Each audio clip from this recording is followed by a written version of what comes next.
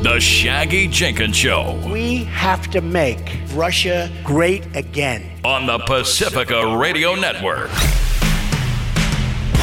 It's the Shaggy Jenkins Show, all the way from the beautiful city of Pukalani, hot and sweltering as we wait for yet another natural disaster.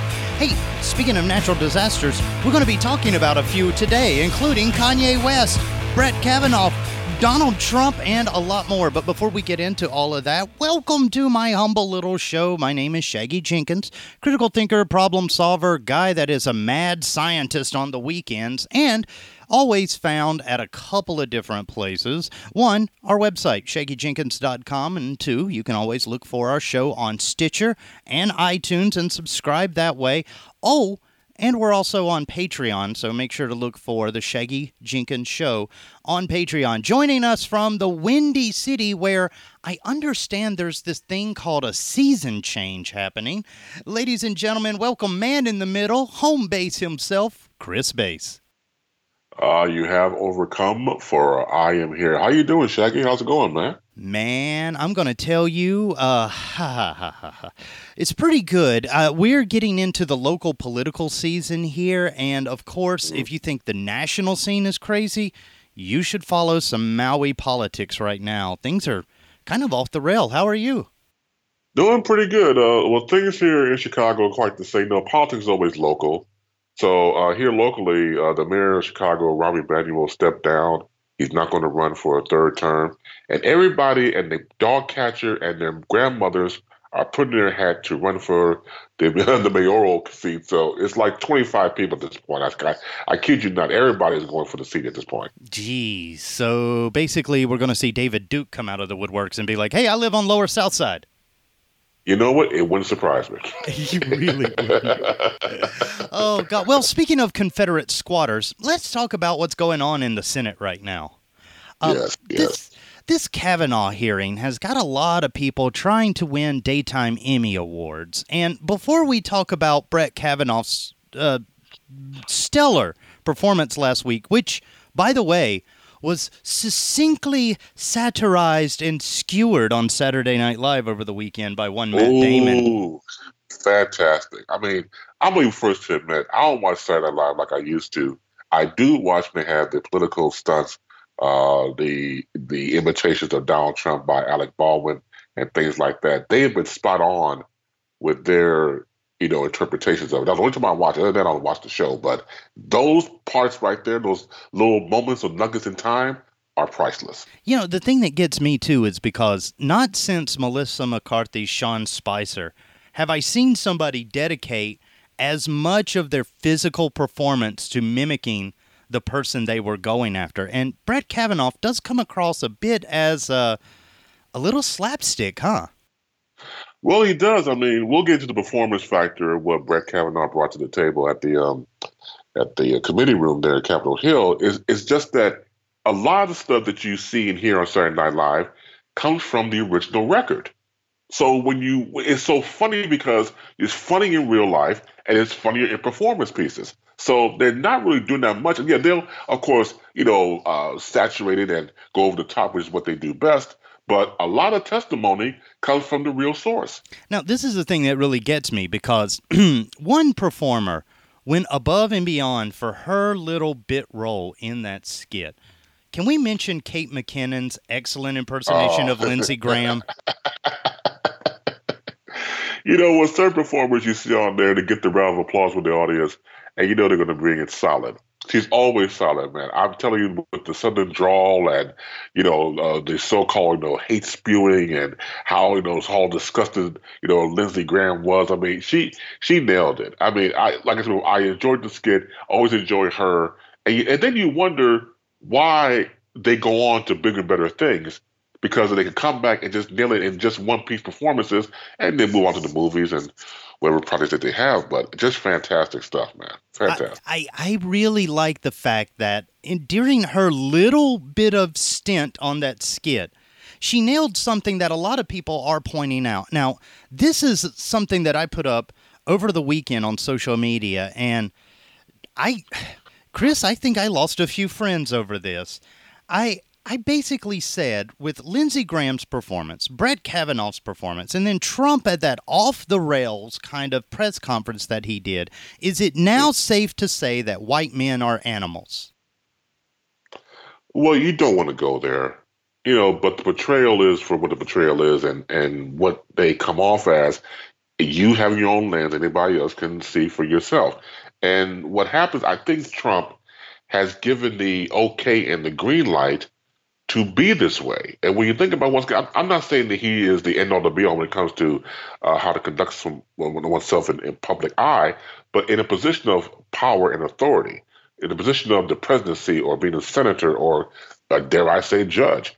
When you look at these situations where it's okay to talk about people, call them all their names, and become mean-spirited and things of that nature. It seems to be the norm because it starts from the top, and the top being 45 of who he is, and then it seems to be, okay, if he can do it, then it's okay for us to do it. And you see this type of temporal behavior, which we have not really seen that much before, not from a coast-to-coast standpoint, from looking at that lens where you say, you know what, this is not okay. But the ones I question, if you think it's okay, then something's wrong with you. I hate to say that. Yeah, because this is the thing that was so not okay about this theatrics. The Brett Kavanaugh hearing is taking us way outside of a judicial norm that we may never get back. And that norm is unbiased, calm, level-headed, objectionable. Okay? This is the thing that you look for in a good judiciary candidate. But we are seeing, and in this trial, unlike any other before, and I keep calling it a trial, it's not, it's a hearing. A lot of people were upset that it wasn't a trial. But during this hearing, what we are seeing time and time again is a politicizing of the judiciary branch. Now, when we talk about the three branches of government, judiciary was supposed to keep the politicizing out of its branch so that the other two branches would basically do the right thing, right? Correct. So when we have Trump and Lindsey Graham all going about, this is an attacked man, this is an attacked man, we have Kavanaugh himself who says, I like beer. Oh, wait a minute. This is all a deep state political thing from the Clintons and people that hated Trump all against me. This is, for the biggest precedent-breaking moment of this whole trial, the one thing that we very, very, very much need to get out of this process, isn't it? Yes, but I think the damage has already been done, Shaggy. We've seen this happen too many times. And let's go back, for example, what Brett Kavanaugh displayed when he mentioned about, this is an attack on me and my family. I thought it was funny because, National Beer Day was Friday, so I figured he had a couple of swigs in. But that's besides the point. Mm-hmm. When you look at how he came off attack mode and how upset he was and how, in fact, there was rumor, CNN's Jim Acosta reported that the White House was applauding his efforts to be that dogmatic, to be that attack dog mentality. Now, when you watch what he's going through, it wouldn't surprise me if he took bullet points from the White House. Because as you know, Trump was very disappointed with his appearance on Fox News with his wife. He feels, rumors said he was too soft. He came off very meek and mild. And Trump doesn't like that. Trump wants you to be, hardcore and, fist in the air and, get the what I call the white man's overbite, and did that type of thing, a clutching mentality. And he was upset with that. And that was his pick. So who's to say he didn't get any points from the White House to become that? And then he went, because once again, when we went about the Clintons, show me where the Clintons has anything to do with this. This is you. I know, right? That sounds more like Trump than Kavanaugh. So that's why I said it would surprise me if you got some points from the White House. The thing is it really gets me too, because it seemed like his whole opening statement was made for an audience of one, of selling himself back to the Donald as, yeah, I'm your guy. There didn't seem a whole lot. And this is the thing that really bothers me, especially, and we'll talk about Lindsey Graham's performance over the weekend when he was interviewed about all this stuff, but I just want to bring up the whole performance aspect of this. Everybody in this hearing seems to be performing either for the approval or disapproval of Trump's base right now and not the interests of the country as a whole. How dangerous is that? Extremely. Because in a good world, or in a perfect world, no such thing as perfection, but let's go with this for the sake of argument, there should be bipartisanship. There should be trying to help the person or persons against across the aisle and not be against each other. But what keeps everything going is that everybody's against each other so vehemently that we'll never get things done. And maybe that was the plan to begin with. But for the sake of this discussion, it would be nice if people could put their differences to the side for the betterment of the American people. Now, once again, that's too much like right. What we're looking at is a strict contrast, two different ideologies where it becomes at a fever pitch. And you're not thinking with your mind, you go with your heart and emotions and reactions. That is dangerous because nobody gets anything done. If we all go by emotions, we can never sit down and have a decent conversation. And most likely we'll never will. You know, and when it comes to decent conversations, that doesn't seem to be the primary interest of the GOP in this whole scenario anyway. They seem to want to push this through as fast as possible. And before we get to Lindsey Graham, we got to bring up Donald Trump because on Friday, under much pressure and consternation by his cabinet, he actually relented and said, okay, the FBI needs to open up an investigation. Immediately after saying that, they basically said, we will tell you the scope of the investigation, and it all has to be wrapped up in a week. Now, is this actually an investigation at this point, or is this a charade? I would probably go with a charade. It would be very nice if there was an independent FBI investigation. But look at the players involved, going back to Brett Kavanaugh and Dr. Christine Blasey Ford. Here's Dr. Ford coming out of obscurity to make herself public. She already mentioned about having death threats and her family having to move from one location to another home-wise, and her life has been literally topsy-turvy. She comes forward with all this information and says 100% this was Brett Kavanaugh that happened all those years ago. She said, I would submit to an FBI investigation. Now, let's call it for what it is. When you do that, you must be very precise of your stories because you can be called out as a liar. And once again, that's against the law. You can't lie. You put your hand up and swear, to the committee there, the government. You'll be thrown in jail.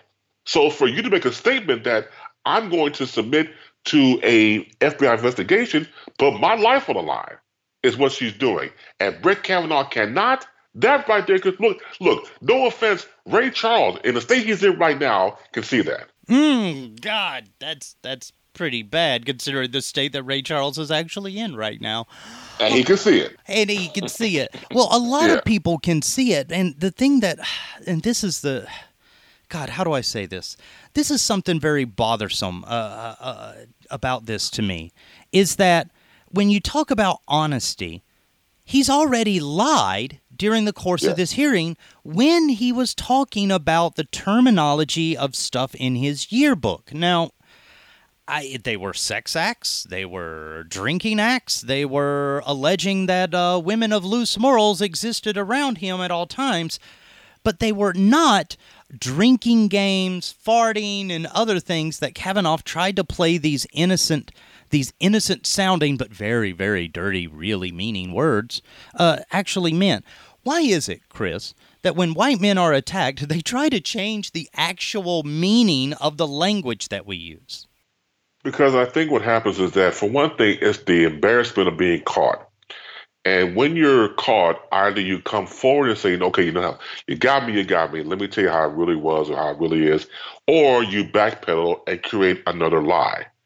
And that's what's going on here. Let's create another lie to go on top of the lie already told. So when you're dealing with that type of pressure, it's to say, okay, you fell for the other one, you're going to fall for this one. What liars do is that liars think that everybody's going to fall for the okie doke. Everybody falls for what they're saying, and they're the smart one in the room. What they don't realize is that they're the stupid ones. Everybody else catches on their lies from day one. And even when you're caught in a lie, it goes, okay, I'll continue to lie my way out of it. Yeah, and that's what they're trying to do. Lie and lie and lie some more. But when we talk about Ford's testimony and inviting an FBI investigation, and then Kavanaugh responding when asked about an investigation, I wanted one the next day, that is, to use white people's language, not answering my question, sir. No.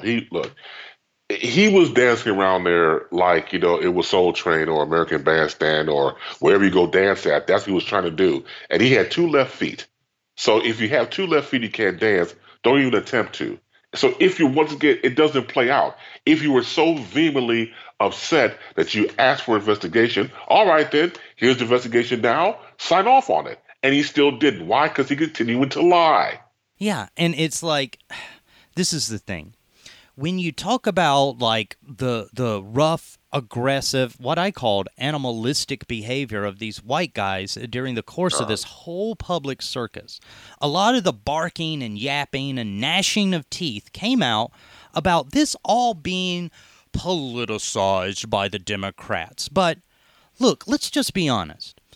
If the parties were switched and the Democratic president tried to put forth an alleged sexual serial assaulter, the outcry from the Republicans would be damn exactly the same, wouldn't it?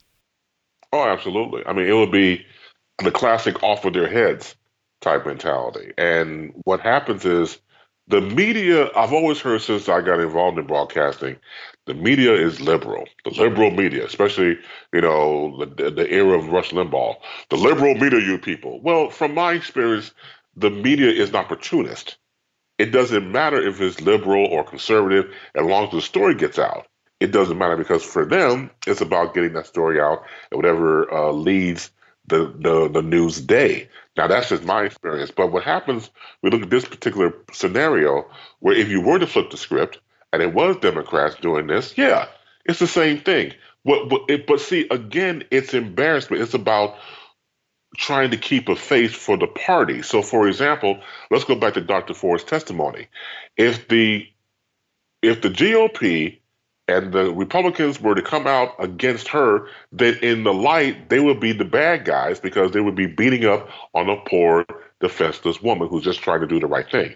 So they knew what to do. They had to play it safe, close to the vest, and give her time, and then go from there and then politely state that they didn't pretty much agree with that, but they couldn't be dogmatic about it. They could not have taken the approach that Kavanaugh did after her testimony. They could not go after her like that. So they played it very smooth and very calmly, but still it's the fact that you talk about acting before in this early conversation. Yes, they act all the time. They know when to hype it up and know when to calm it down. Yeah. Well, in this case, too, there's something that I'd like to bring up is that as close as they tried to play it to the vest, they did one thing, one very telling thing, at least in my opinion, that shows that they did not intend to take Christine Blasey Ford's testimony serious from the onset. And that is, they hired a female interpreter. Yes. Now, this is the thing that always bothers me, because SNL skewered this really well when they kept saying the female prosecutor. It was like, why is her genitalia, not the second part, her actual title, the important thing that we're discussing? And it seems to me, Chris, that's a culture of men that don't think that women are on their level. Oh, absolutely. It goes back to the old James Brown song, It's a Man's World. And it's a nice song, and you like it. You understand what James is talking about in a particular song, go right ahead. I get it. I love James Brown. I take it as a song. I don't take it as a way of life. But when guys take it as a way of life, it becomes a mantra or things of that nature, then you're going to start having issues. You might as well go back to the days of the caveman.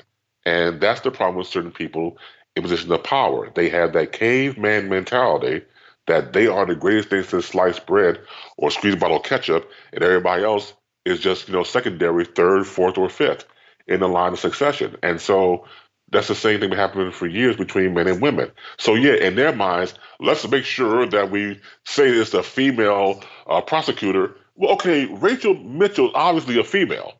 You don't have to use the word female, but in their mentality, since we have a female to testify of her experiences, let's have a female prosecutor to talk on our behalf. So, yeah, it's all wording, but it's disrespectful wording. Yeah, and I mean, if that's going to set a precedence, can I please demand that every time a black man goes in front of a judge, we have a black judge and a black attorney? Right. Well, you got to state, you got to tell the players with the scorecard. You need to know who's who here. But yeah, it shouldn't be that way. But of course, when you have that language and people subscribe to it, they latch on because they speak the same language you do. So if you're a person that says, okay, I want myself a black lawyer or a black judge or a white female, ... whatever. Yeah, it shouldn't be that way. But people speak that way because they deem it necessary. And the thing that really gets you is like, how low do you have to go as far as the GOP? How low do you have to go to set up this whole charade in front of the nation and then still come across misogynistic because you don't think that a woman is worth your time to talk to? It's better if the lady folks talks amongst themselves. Well, that goes back to the days of Tupperware parties and things of that nature. Let the women do all that. You might as well go back to being barefoot and pregnant. Let's call it for what it is. And once again, that's a beyond misogynistic, beyond Cro-Magnon mentality. And unfortunately, it still exists. And even though women have made great strides over the years, whether it's through the recent Me Too movement or women's lib back in the day, or even the suffrage or voting in the 1800s, they have always been at the forefront. But again, when you have to reclaim who you are because you deal with somebody who's just completely ignorant or choose to be ignorant of who you are, they have to reestablish the dialogue for what it is. Once again, not a lie, but a truth. Yeah, but the truth is not what they're trying to go after. It seems the truth that they want is, hey guys, we're in control and we're going to get this guy on the panel. Now, over the weekend, Lindsey Graham basically took to the media circuit and said that Brett Kavanaugh behaved like a man who was wrongly accused. And anybody can see that this is all the Democrats' fault. And the reactions that Republicans are displaying now is righteous indignation, and it's justified. Now, do you agree with that statement? No, of course not. No, I do not. And I'll tell you why I do not agree with that. Lindsey Graham, since I watched him, especially when Trump got in office, has flip-flopped all the time when it comes between Trump's issues and his issues. There are times where he agrees with the president and times where he doesn't. So I don't know exactly where he's coming from. I know that obviously at the end of the proverbial day, he has to be loyal to his party. But there are times where I caught him at points where he does disagree with the president. He's been on talk shows like The View on ABC or on Stephanopoulos' show on, the morning show on Sunday mornings or whatever. You catch him at a certain point, he'll disagree. So there's no disagreement, but what he does best is backtrack and gets back on the side of Trump. That's what he does best. It does seem like he is auditioning for a role in a new cabinet, doesn't it? Well, of course. I mean, it's about power and privilege. Whoever's in power divvies out the privileges. And he's no better than any other senator out there, Democrat or Republican. That's what people do when you're in an environment. Well, hell, when you're in an environment, period, you could be in corporate America. You want to move yourself up to get a higher position of power, divvy out the privileges, have a staff that works with you, or depending on your mentality, work under you, get a higher salary and pay, get into a higher tax bracket. So it's all about moving up. And I understand that. But it's the way to do it without being disrespectful. Unfortunately, people would do it in a second. They would stab their own mother in the back. Yeah. To advance themselves. And this time it does seem like we're kind of kowtowing to a guy with white supremacy leanings in Donald Trump. Well, you know what? I've always said, Shaggy, if people who subscribe to that, who say that once again what the president is doing at times is okay, I don't think that person's okay. I think there's always been the person or persons out there who have always been bullied or felt that they need to amp it up, or they are the bully themselves, or they feel that they need someone to so-called speak for them. And here comes 45, before he was 45, saying these things. Oh, he talks like us. He's out there speaking for us. And, when you see those when he's stomping for other politicians in the Republican Party, and you see the whole "Let's Make America Great Again," caps, the MAGA caps and everything else, whatever, and you see these people don't understand that he's not really for you. This is the same president who said in the recent stomping that if I get impeached, it's your fault. Yeah. He told his own people that, and they said, "Yeah, no, it's not yay." He just told you that if he gets impeached, it's your fault, and you'll go along with it. And this is the thing that I don't think people understand. If we put another sexual offender on the Supreme Court, it's their fault as well. Yay! And everybody's still applauding. Oh, God. So at the end of the day, it seems like we are basically appealing to these type of people that no matter how much they exist in the main population are the staunchest supporters of our current administration. And basically that's the way it's going to be, huh? Unfortunately, it's true. You have people who are staunch Trump-based supporters or the ones who don't make it public. It's like having a dirty little secret, okay, I won't tell anybody I'm really for Trump, but in public, I'll be against him. In private, I will be. So you have those people, too, scatter out through America. The thing about also all of this is in a time where you would think there'd be more advancement in our country, in our politics, we're going backwards in time, people. And I hope you see the revelations you can go back to your own historical facts of seeing where parallel situation. Well, okay, the whole Brett Kavanaugh, it has shades of Clarence Thomas. Oh, God. All over again. The exact same thing. Well, I tell you what, we've got to take a quick break. When we get back, we've got more news to cover. It's the Shaggy Jenkins Show.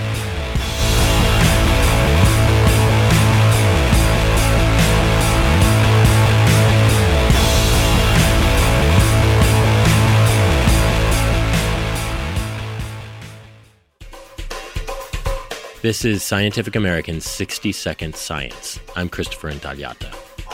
If there's a fifth Indiana Jones movie, Indy might want to use one of the hottest new tools revolutionizing archaeology, LiDAR, or light detection and ranging, which allows archaeologists to survey ancient sites from the skies. Think of an impressionistic painting. The closer you look at the painting, you see the brush strokes. When you pull away, suddenly it's obviously the face of a woman in a park or something. Your brain can sort of interpolate the stuff better at a certain distance. Marcello Canuto, an archaeologist at Tulane University. LiDAR allows us to see all these small little features that close up look like little pixels of data that we're not sure what to do with, but when you zoom out, oh, there it is, clear as day. The technology works a lot like radar, but it shoots laser pulses instead of radio waves to 3D map a landscape. In 2016, it was used to map over 800 square miles of Guatemalan jungle, including the area around the famous tourist site Tikal. Canuto remembers when he and his colleagues first saw the footage. 1 hour went into 2, went into 3. We just lost track of time. It got dark outside. We were just open mouths. We couldn't believe what we could be seeing. What they discovered after careful analysis were buildings in areas they'd already excavated and big landscape-level features like canals and roads, bridges, ditches, and walls. It was a very humbling moment for all of us, to be able to see, wow, that was under our feet the whole time and we really didn't recognize it. Overall, the density of structures suggests a population of somewhere between 7 and 11 million people in the region, more than 1,000 years ago, which aligns with previous estimates. Maps, photos, and a catalog of what they found are in the journal Science. Nearly 100 years ago, the famous aviators Anne and Charles Lindbergh flew over some of the same swaths of jungle, taking photographs from the sky, partly in hopes of aiding archaeologists. It was very early appreciated that under the jungle canopy, there was a lot to see. But if we could only see through the jungle canopy. Now we can.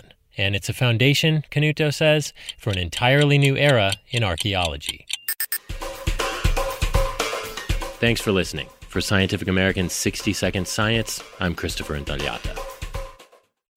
Warning. Too much consumption of the Shaggy Jenkins Show could result in a higher IQ, a better understanding of the world, and not being called a f***ing idiot as much. It's the Shaggy Jenkins Show.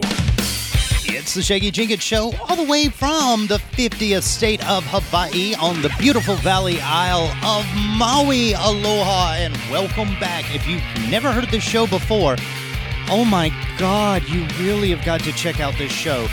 Do yourself a favor, go to the website shaggyjenkins.com or wherever fine social media is trolled by Russians and dating sites at Shaggy Live.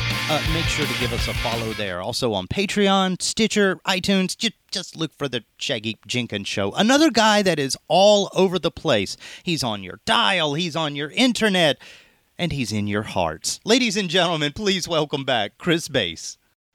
Yes, I am. Thank you, Shaggy. I appreciate it. All the second opening you gave me. I'm telling you, I am broke. The ATM is closed. I can't pay no more, but it means a lot to me. You make my 1/4 of my Native American heart soar when you say things like that. Ah, yes. Well, I am chief running mouth from time to time.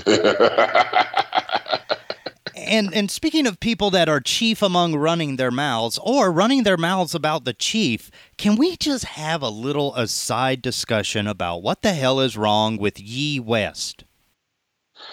Yeah, that's right. He changed his name before he went on the air there at Saturday Night Live. Okay, so he goes on there and I guess he's trying to, I don't know, rap like he used to, I don't know. But he's pro-Trump. He has a pro-Trump rant during this time to the effect of boos from the audience or make the audience feel very uncomfortable during this time. Let me say this up front. Being from Chicago, so is, I call him Kanye. I'm sorry. I can't get to the A stuff. Kanye West, before all this happened, from my eyes and ears, a brilliant, original rap performer, lyricist, and creator. Nothing like I ever heard before in my entire life. His first album, College Dropout, to me was a game changer. That guy was through the roof. And sometimes when certain people get comfortable with money and status, they kind of forget where they come from. That's to be said of all of us if we're not careful. But with him, because everybody looked at him as the next one, he's next up, and everything else, and the polar shift he has taken in his life, I disagree vehemently with what he says. He has the right to feel this way or to support his guy Donald Trump. I personally don't see it. But on a serious note, everybody makes fun of him. But for me, seriously, his mother, Dr. Donde West, who's taught studies at Chicago State University here on the South Side, had passed away years ago. A lot of people who know him personally have said since his mother passed away, he has not been the same person. He's taken these other, I don't know, thoughts and not having guidance, or maybe he didn't, whatever, as they say, maybe they didn't mourn correctly. I mean, there's such a thing to do that. Maybe they had the right support group to mourn. Because as you know, losing a mother, losing somebody, but in this situation, losing a mother, the person who gave you life, I can't even fathom that. My mother's still alive, thank God. I can't put my mind around that. So from an empathetic standpoint, it's hard to give him a free pass. And he moved back to Chicago recently from Calabasas there in California.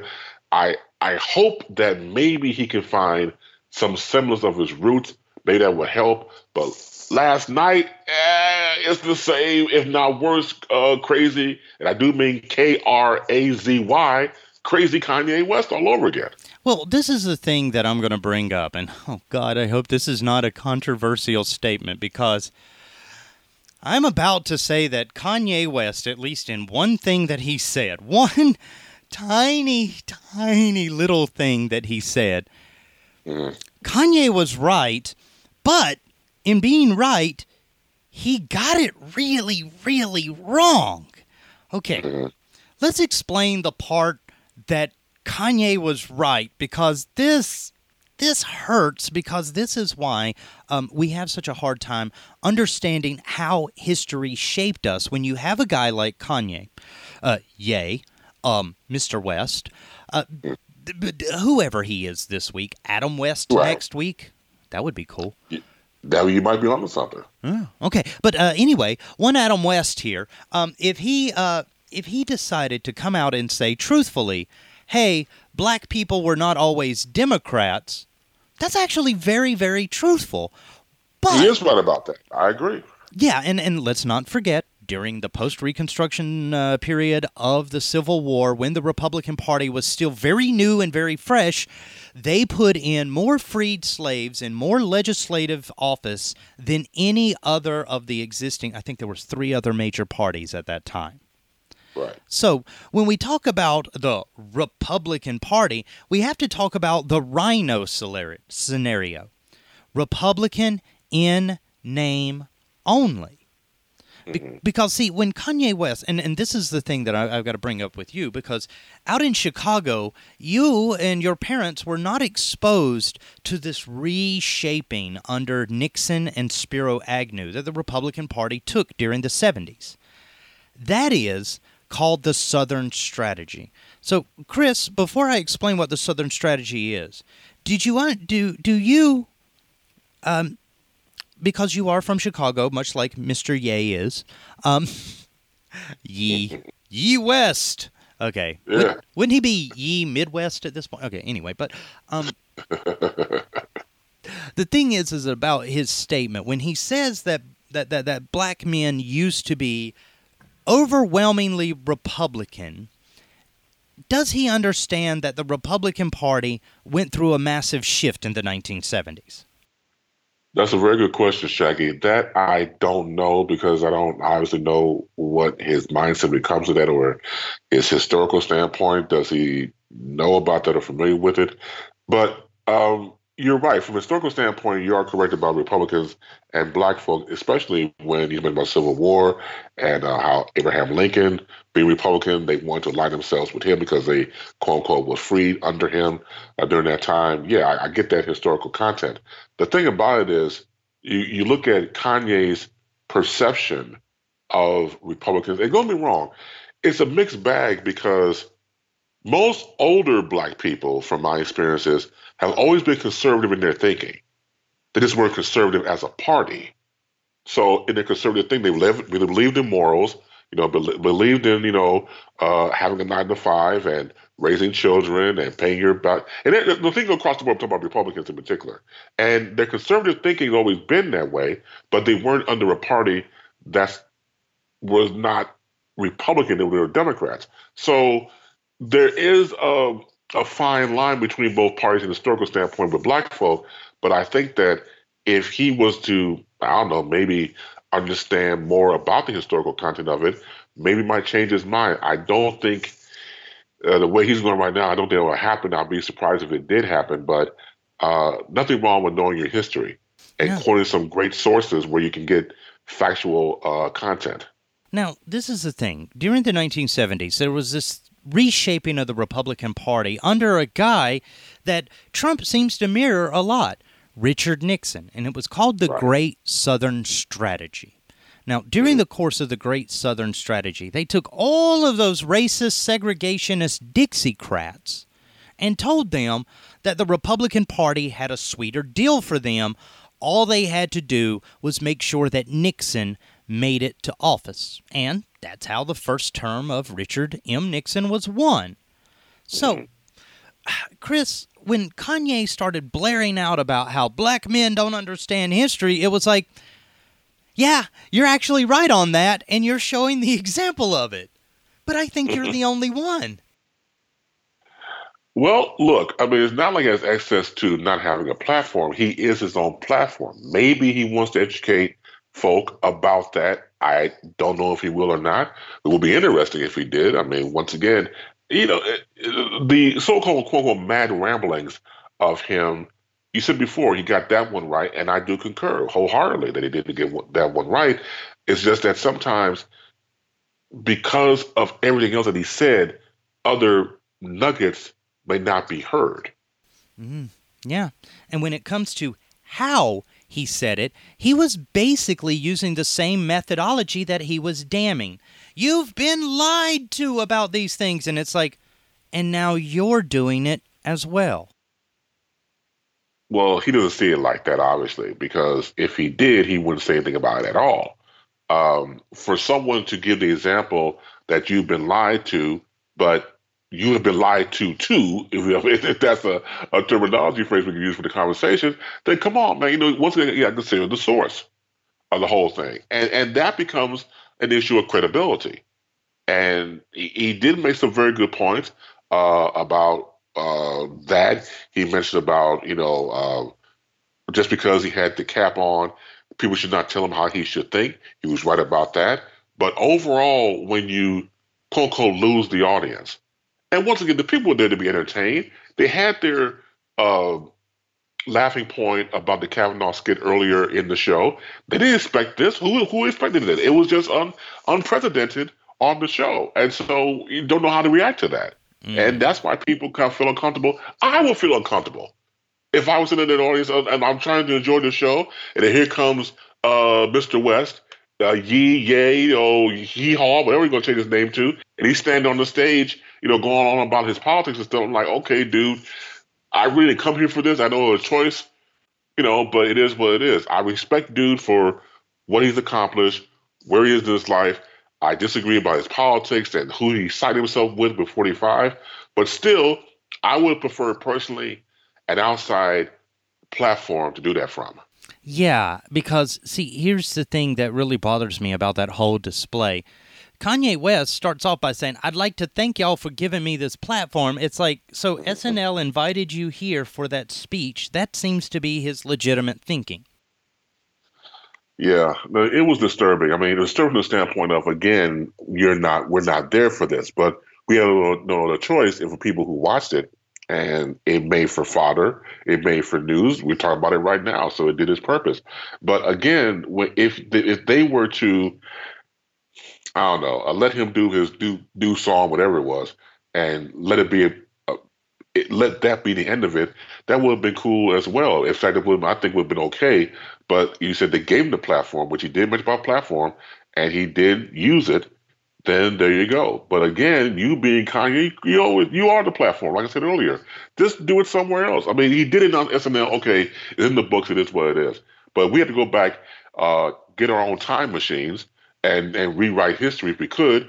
I would prefer Mr. West to do it somewhere else. God, so would I. And the thing is, too, is like when I was watching this whole thing, this is the funny part to me because I am, of course, a connoisseur of people's weird roles that they had in their early career. And of all people to be standing on the side of the stage, looking in the camera and mouthing off the words, "Oh my God," is Pookie from New Jack City, Chris Rock.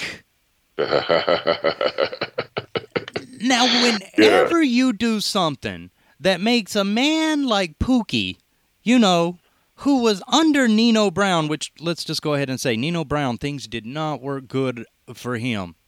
No, it did not. 3 letters, IRS. But but when it comes to Pookie, what kind of a weird tangent do you have to go on to get that strong a reaction from another performer known for making outlandish and lambastic public statements? The thing about Chris Rock I always admired, for not only the fact that he is a student and was a great admirer of Eddie Murphy, was the fact that he was able to carve out his own niche and name and become his own person. And Chris Rock, one of the most intelligent free thinkers in the realm of comedy that I've seen in a very long time. So people like him, going back to the great late George Carlin, those guys make you think. And Chris Rock is in the same realm, as far as I'm concerned. So for him to get that reaction, he looked at that and knew that the ship was sinking, that the ship was getting ready to go down with the captain, Admiral Mr. West, as far as he was concerned. And then you're right there in the moment. I can only imagine what that feels like. And so he realized that, okay, we're here. We didn't sign up for this, but here we go. We're here. We're along for the ride. Keep your hands and arms inside the ride, boys and girls, and and lock up because it's about to be one, and it was one, and it was a very scary one to boot. Yeah, and the thing about that very scary ride is, look, I hate to bring this up, but can we have a very serious discussion about Kanye West and his views on bipolar depression making him stronger? Last Saturday Night Live's display of him just coming out at this off-camera kind of freewheeling speech, to me, doesn't show a man that is not only unattached from the actual lessons of history, but it kind of shows a scary, once again, public symptom of a mental illness that Kanye West has admitted time and time and time again since his mother's death he's not properly treating. If people really love this man, then you get the classic intervention group. And maybe they have, but let's go for the conversation again about he doesn't have one. People who really truly love him, like his wife, like his family, would get together and say, you know what, let's center you with love and get you better help. And it's all entirely up to him because everybody has free will if he wants to be a part of that or not. And so that would be I think, a better solution and formula to help him. Now, I know people who are bipolar. It's not the easiest struggle to go through. I mean, I didn't know about bipolar until I worked with a guy here in Chicago who I was producer. He was the host. I know what bipolarism was. So he, broke it down to me. He's a great friend of mine. And in fact, I dare say that he was also one of my radio influences at talk radio. And having said all that, I have an affinity for it because knowing somebody personally with that type of struggle. So he, meaning Kanye, if the people again around him loved him, they would do that for him because he could be maybe a different, or dare I say, better version of himself if that was under control. Oh, God, yeah. And the thing is when we're talking about being better versions of people, Kanye, time and time again, and this is another little aside kind of argument, but I'm going to bring it up because we're talking about it. Kanye seems to do a lot to denigrate the people that not only he's a part of, but who buy and support his music. Why is it that we keep supporting an artist that time and time again in public tirade after public tirade, he basically calls people that aren't following his every word stupid? Because deep down inside, people want to see a train wreck. It's just like the people back in the days of Roman Greco, when you saw the people in the stadiums, the Coliseums, fighting lions and panthers, different obvious, creatures of nature that can destroy people because we want to see blood. You have people who rubberneck during, traffic accidents. People innately want to see blood, quote unquote, and want to see a train wreck. So what they're doing, as far as I'm concerned, let's keep on supporting him. Let's not, try to, get him the help that he needs. Let him continue on until he just falls out. And then we sit back and say, oh, man, well, yeah, it was coming. Yeah, we kind of saw it coming. No. If you had any type of human decency and heart, you would try to help the man. Even if you look, the great thing about social media nowadays is that you get on there and every word that you say will be on Twitter, Facebook, Instagram, whatever. So who's to say there's certain fans out there that say, you know what, Kanye, we love you, dude, get some help. You know what I'm saying? It's not like he won't see, because obviously he reads his post for people posting on his Twitter page and accounts. So maybe the more people come out and say that, maybe it might just trigger something to get some help. Yeah. Because, see, here's the thing about all of this stuff, because when we talk about people that show outward signs of unraveling, let's talk just a little bit about a different group of people. See, this is something that has just fascinated me because over the weekend, Beto O'Rourke's numbers and prestige jumped highly because of his reaction to what happened to Ted Cruz and his wife last week. Now, I know a lot of people are going, oh, God, guys, that is such old news. But it's not, because it's still unraveling. So, Chris, first off, when it comes to disagreeing with public officials, is getting shouted out of restaurants now need to be considered a legitimate part of the job? I wouldn't say it's a legitimate part of the job, but I will say the following, that whoever's being shouted at or towards should take that message to heart. And this is why I say it, because whether it was Ted Cruz, and even before that was Sarah Huckabee Sanders being, shouted out of a restaurant, but here with Ted Cruz and his wife, people are not falling for these lies. They're not. People are tired of being lied to. People who are maybe following the GOP, and maybe they are conservatives, and maybe they are, part of the Republican Party, they vote, but they don't like the way they come off on a national front. Maybe they don't. Maybe get tired of battling with their own family members or co-workers because your president is who he is, and then you have other people who are constituencies who feel that I'm embarrassed, and I'm tired of people like a Senator Ted Cruz who is embarrassing me as a constituent, as a voter for the Republicans. So it may not be the right thing to do, but they should take heed to it. People are tired. And that's the reason why they get booed at or shout out at restaurants, because they see them. They're tired of biting their tongue. Again, it's not the way to do it, but they should take heed these people doing that. Now, this is the thing, because when this whole aftermath started to unravel in the media, one of the things that people did take heed of was Ted Cruz's competition, the Democratic contender, Beto O'Rourke, who strongly defended Ted Cruz's right to be able to go out and eat a meal. And in the aftermath of it, over the weekend, it was reported that in some polls, now Beto O'Rourke leads Ted Cruz in the polls by 6 points. Right. Now, as close as we are to Election Day, is this one of those weird, what they call collateral effects of something? The reason why he's up that much, the reason why the price up that much is because of the fact that it's a human condition. Now, the opponent could have, reveled in that and say, yeah, go forward. But it's like, you know what?